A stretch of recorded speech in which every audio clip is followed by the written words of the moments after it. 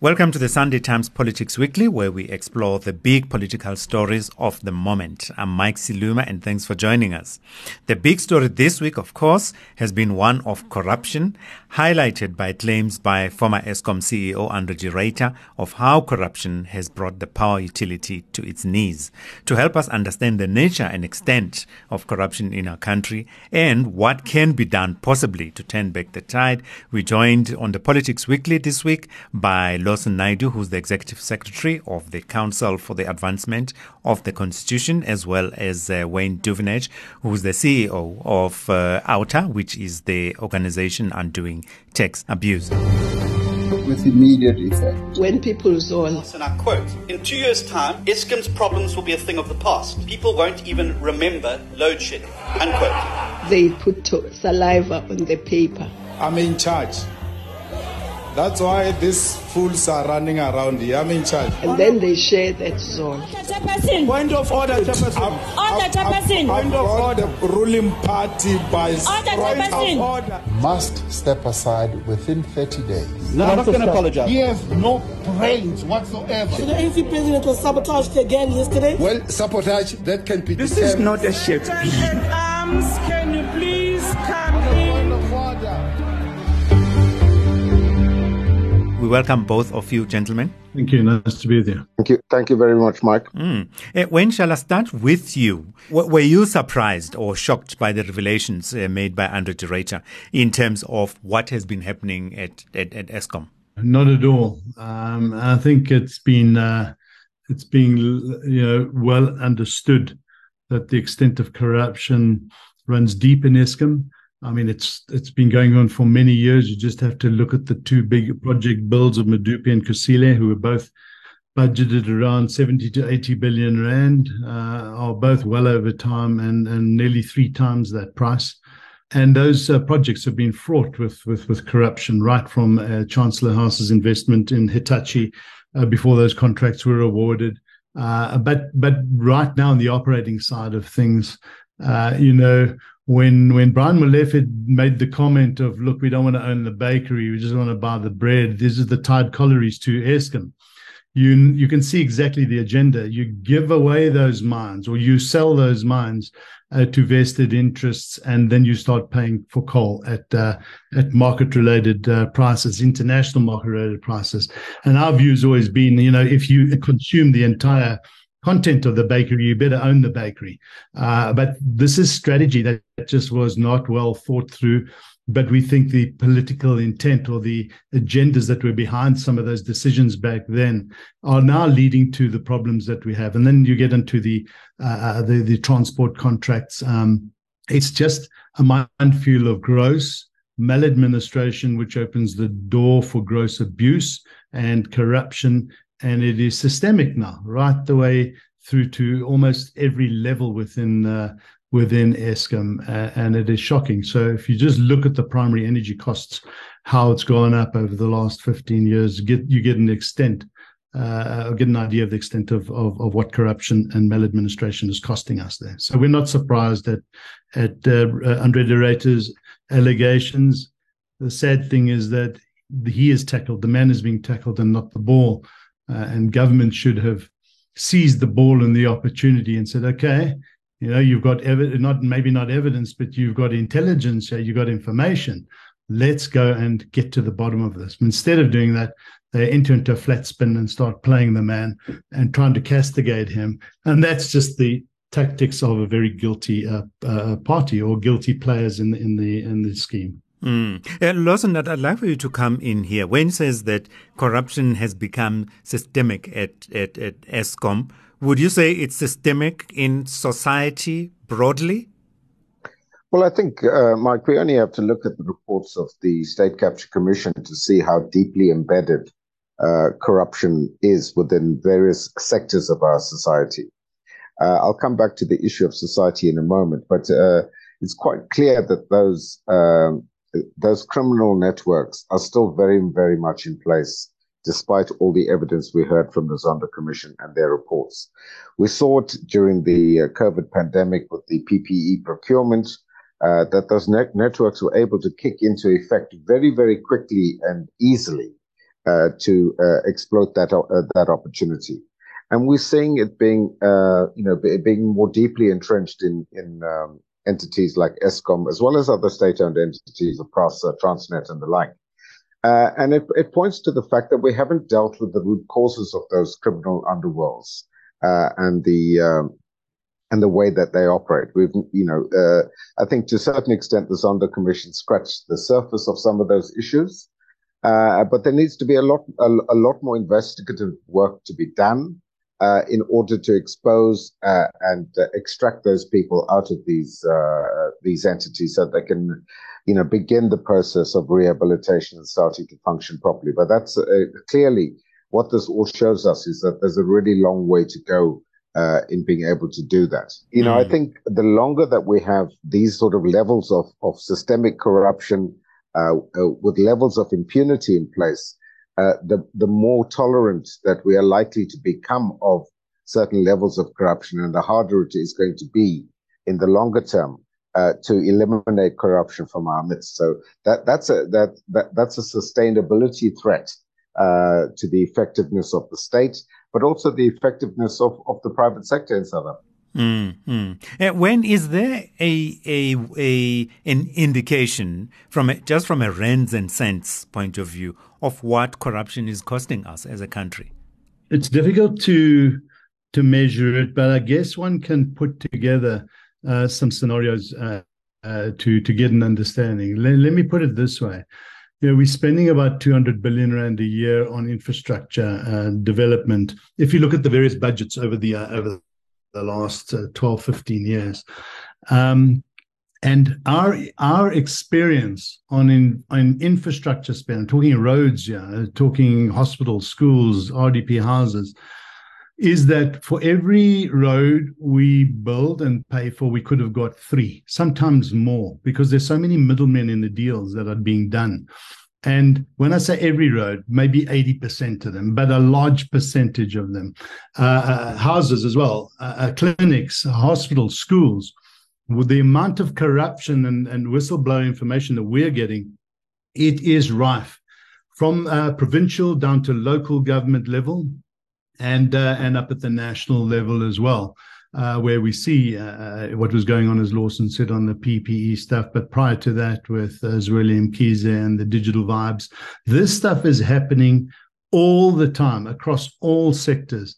And if we take a look at it from that point of view, and the maladministration, the misspending, the fruitless and wasteful expenditure that comes out of the Auditor General's reports, I don't think I'm going to be very wrong if we say that 1 trillion rand has been lost to corruption and gross maladministration, in other words, wasteful expenditure due to a lack of proper systems and the capabilities that are required to run government efficiently over the last 10 to 15 years, at least 1 trillion rand. In other words, almost, well, not quite, about 2/3 of what we have as a total treasury allocation for 1 year.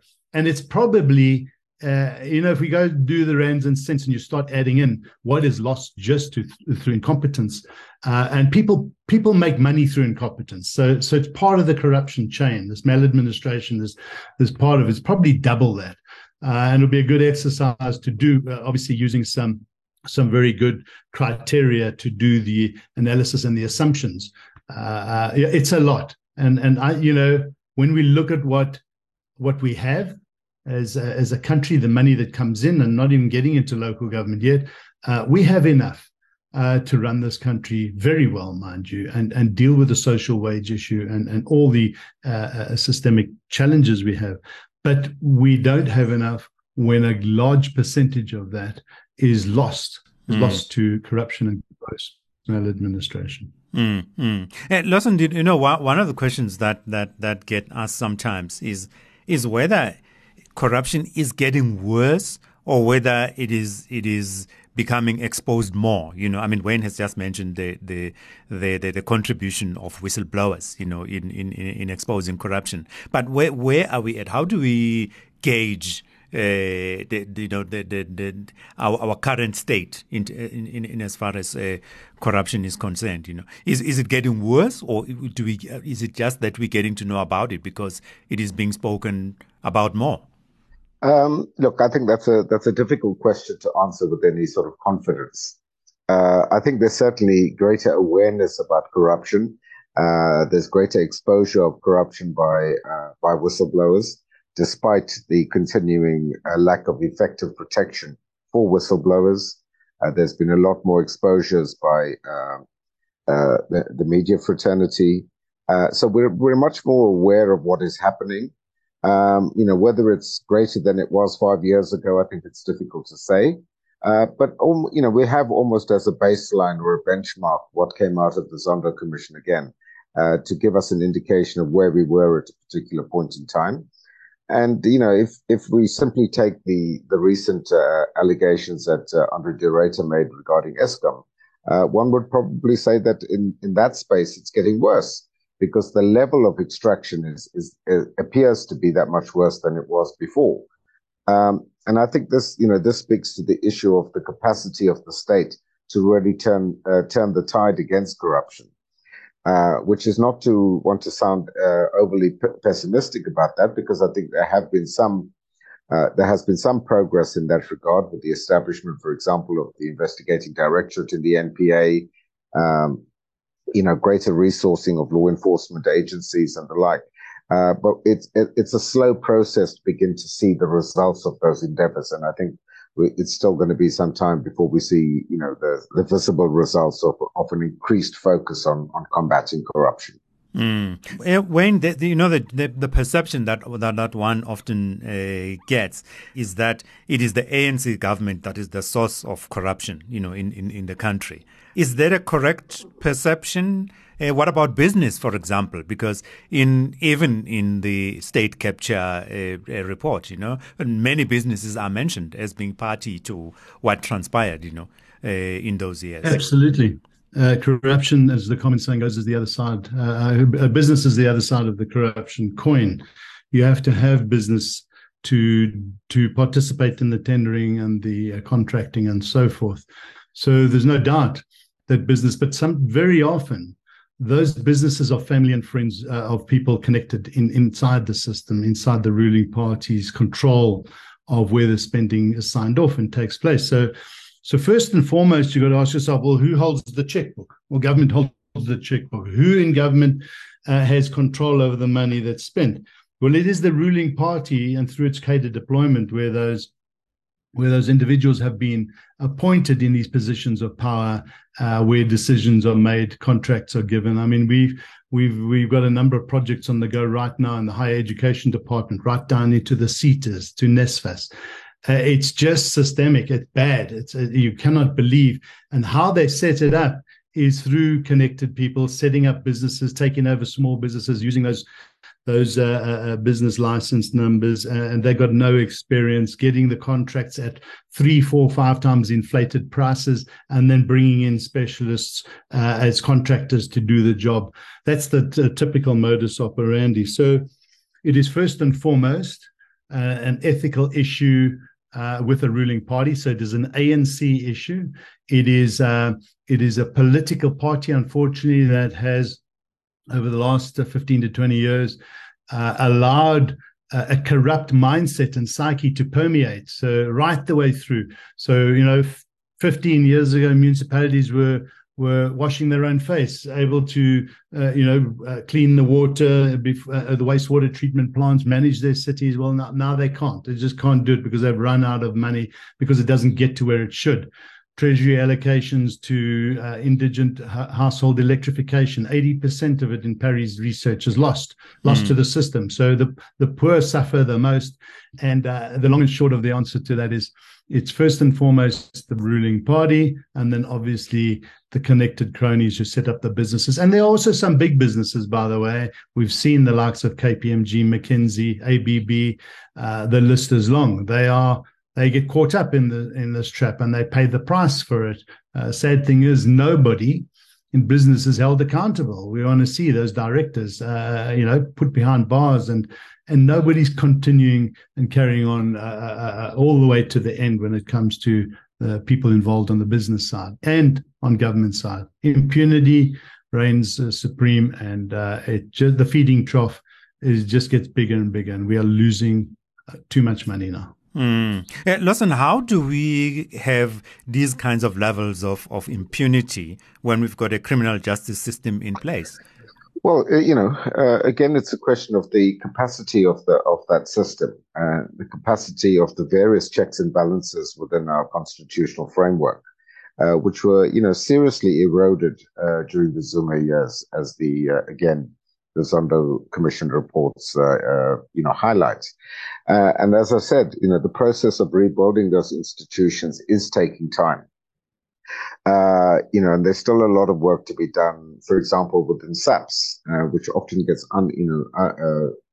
undermentioned in this discussion, because it's not just a question of the National Prosecuting Authority, which is where the focus is most of the time, but they're at the end of a chain of events that take place within the law enforcement sector. So the investigation's got to be done by SAPS or the Hawks, or now in the case of the of state capture cases, in the case of the investigating directorate. So it comes to the NPA at the end of that process, and if the evidence is not there, it makes the NPA's job very difficult to successfully prosecute those cases. So it's a real question of rebuilding the capacity of those institutions, which, as I say, is underway. But also, I think, very importantly, is the role of Parliament in all of this. In Parliament, taking its constitutional responsibility seriously in terms of exercising effective oversight over the executive, as well as organs of state, which include state-owned enterprises. And Parliament has largely failed in that regard and continues to fail in that regard. So, with the example not being set at the top that, that the institution of Parliament is going to demand accountability, is not going to allow a culture of impunity to prevail, to make sure that people account and are held accountable for their actions, their mismanagement, and the criminal deeds. So it really does need to start at the very top and set an example, because it's about setting the agenda for the political world, that this is something that we will not tolerate in a democratic South Africa, and we're going to work together to eliminate it. Now, there are various, attempts to try and do this, including with the adoption by Cabinet of the National Anti-Corruption Strategy, the President having now put in place the National Anti-Corruption Advisory Committee. But those various initiatives need to work in a cooperative manner within a set time frame and be supported by the requisite political will from the very top office in the country, which is that of the President, to ensure that these things happen, that they're taken seriously, and that they happen quickly. And that's something where I think there's still some progress to be made. Yeah. Lawson, you're talking about the will. Sometimes, when one looks at the levels of corruption we're dealing with and the deployment of violence and intimidation, even murder, the murder of, for example, whistleblowers and that kind of thing. I mean, the other time, I think even in companies, at Richards Bay Minerals, for example, one of the managers there was killed, possibly because of syndicates that want to get in and feed at the trough, as Wayne puts it. Do you think as a society we've got the stomach to take the fight to criminals, in that sense? One here thinks about, I don't know if you saw the movie The Untouchables, what it took to fight the mafia in the United States, that it can be very costly, even for individuals and for public office bearers, etc. Do you think we have the stomach to take the fight to the criminals in South Africa? I think we do. I think the majority of South Africans want to do the right thing, want to assist in eliminating these levels of corruption, of exploitation of the public purse. But, as you use the example of whistleblowers are afraid to come forward because they don't get the protection. They get victimized in the workplace. They get harassed, intimidated. And, as you've given examples, some people have been killed for simply blowing the whistle on corruption. So unless that broader society feels that they had the full support and protection of the state to work collaboratively in eliminating corruption, people are going to be afraid of coming forward, afraid of speaking out. And that's the kind of culture that we need to turn around to say that that's why this issue of political will is so important, that people need to be confident that if they come forward, they're going to be taken seriously. And we've seen the example, just last week with the Andre de Ruyter, as we started at the beginning of this conversation, that when he's made claims, whatever one may think of the manner in which he did so, the response to that has really exposed the lack of political will to follow this up. Andre is being blamed, for example, not reporting it to law enforcement agencies. He says he has. What does the minister do? The minister says that the board must investigate. Now, the board is probably the least equipped body to investigate the kinds of claims and allegations that Andre de Ruyter made. So again, it exposes the lack of political will to find effective solutions to this, rather than simply going through the motions of saying, well, we're doing something, we've referred it to the board. Hey, Wayne, before we get too depressed about the scenario that we're focusing on, well, would you say there are any low-hanging fruits that we could pick to begin to deal with, with the scourge? Well, to Lawson's point and what we're saying, the will by civil society and the various NGOs that are doing a lot of work in this space is there. But, it can be too little. So the ball is big, it's rolling, and we're picking up pieces to try and stop the rot. But if it's gathering more and more momentum, I don't think this is difficult to fix, but it does require the political will. So let's get back to the earlier question of Parliament. Very true what Lawson says. Why is that? Well, MPs are beholden to the political masters, and they're not going to vote against. So it becomes a lame duck. And we've seen that, various committees, lots of evidence put there. They've got some powers, they've got some oversight, but very little happens.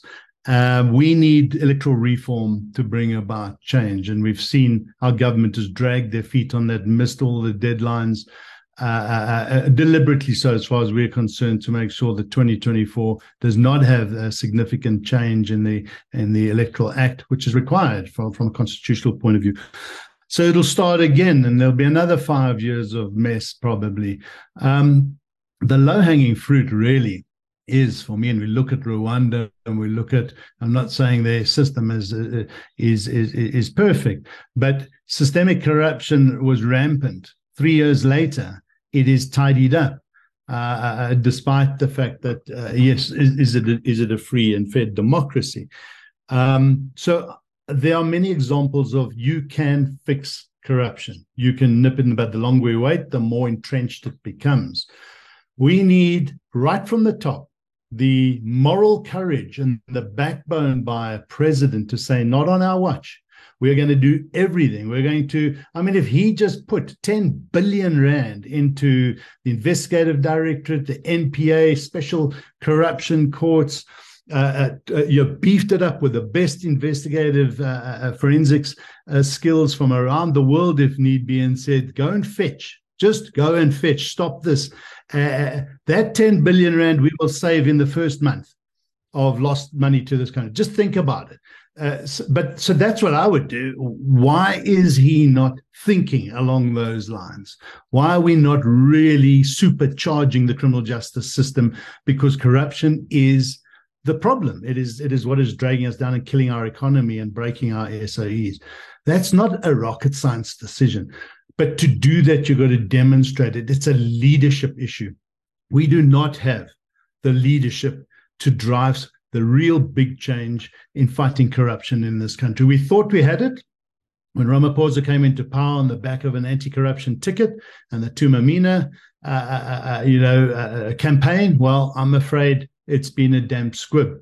So how else do we do this? How else do you start that with the allocating of the funds to the right places to fix this problem? It can only come from leadership at the top. The country will get behind those type of statements. But while you don't do that, I'm afraid it's going to take a long time. Hopefully, 15 months' time, 2024, brings about some change. Now, are we hopeful? Are we hopeful? Do we think it's going to happen? Not with the way we see the politics playing out in coalitions and the posturing and the political meddling. We've got some work to do to make sure that all the people who are not voting, because they're now fed up and they just have nothing else to vote for, must vote. We've got a campaign to drive as this country to make sure that everybody, the youth, get out there and vote in 2024 and vote for change, but do it in a way that's responsible. So we do not have graft-seeking, rent-seeking politicians in positions of power. We're on a very, very tough course. And I'm hopeful. I mean, this country's got the prosperity potential like you cannot believe, from tourism to industry to everything. We're just punching so well below our weight because we have allowed systemic systems and administration just to collapse to make way for corruption. So we can do this, but we're going to have to do it with a lot of effort and work by civil society to hold government's feet to the fire.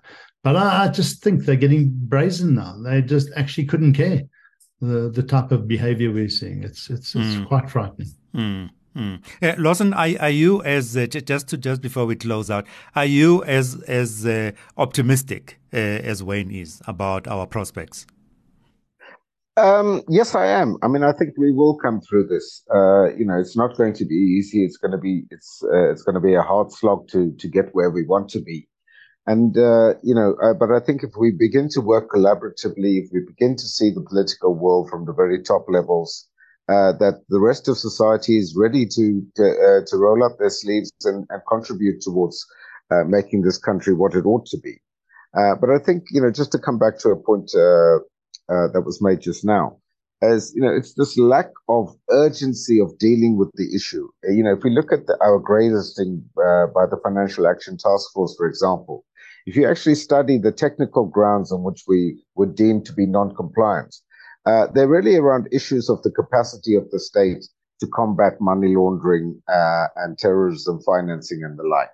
And yes, government rushed and put the relevant laws into place, but the FATF were not convinced that we have the capacity and the ability to actually implement that. And I think that is symptomatic of the kind of problems that we face in this broad law enforcement space to deal with this sort of, myriad of issues, the state capture, corruption, money laundering, and the like. And, probably the biggest threat to us now is that of organized crime, which we're seeing in various sectors of our economy that are taking root. And so it needs a very deliberate attempt, and it does need the resources, and I think government is starting to put those resources there, but it needs to happen much more quickly. Well, that seems to be all the time we have on the Sunday Times Politics Weekly this time. And I'd like to thank our guests, Wayne Duvenage, who's the CEO of the organization Undoing Tax Abuse, or OUTA, as well as Lawson Naidoo, who's the Executive Secretary of the Council for the Advancement of the Constitution. We appreciate your time, gentlemen. I'm Mike Siluma. Until next time, do stay safe, stay blessed, and let's do good for our country.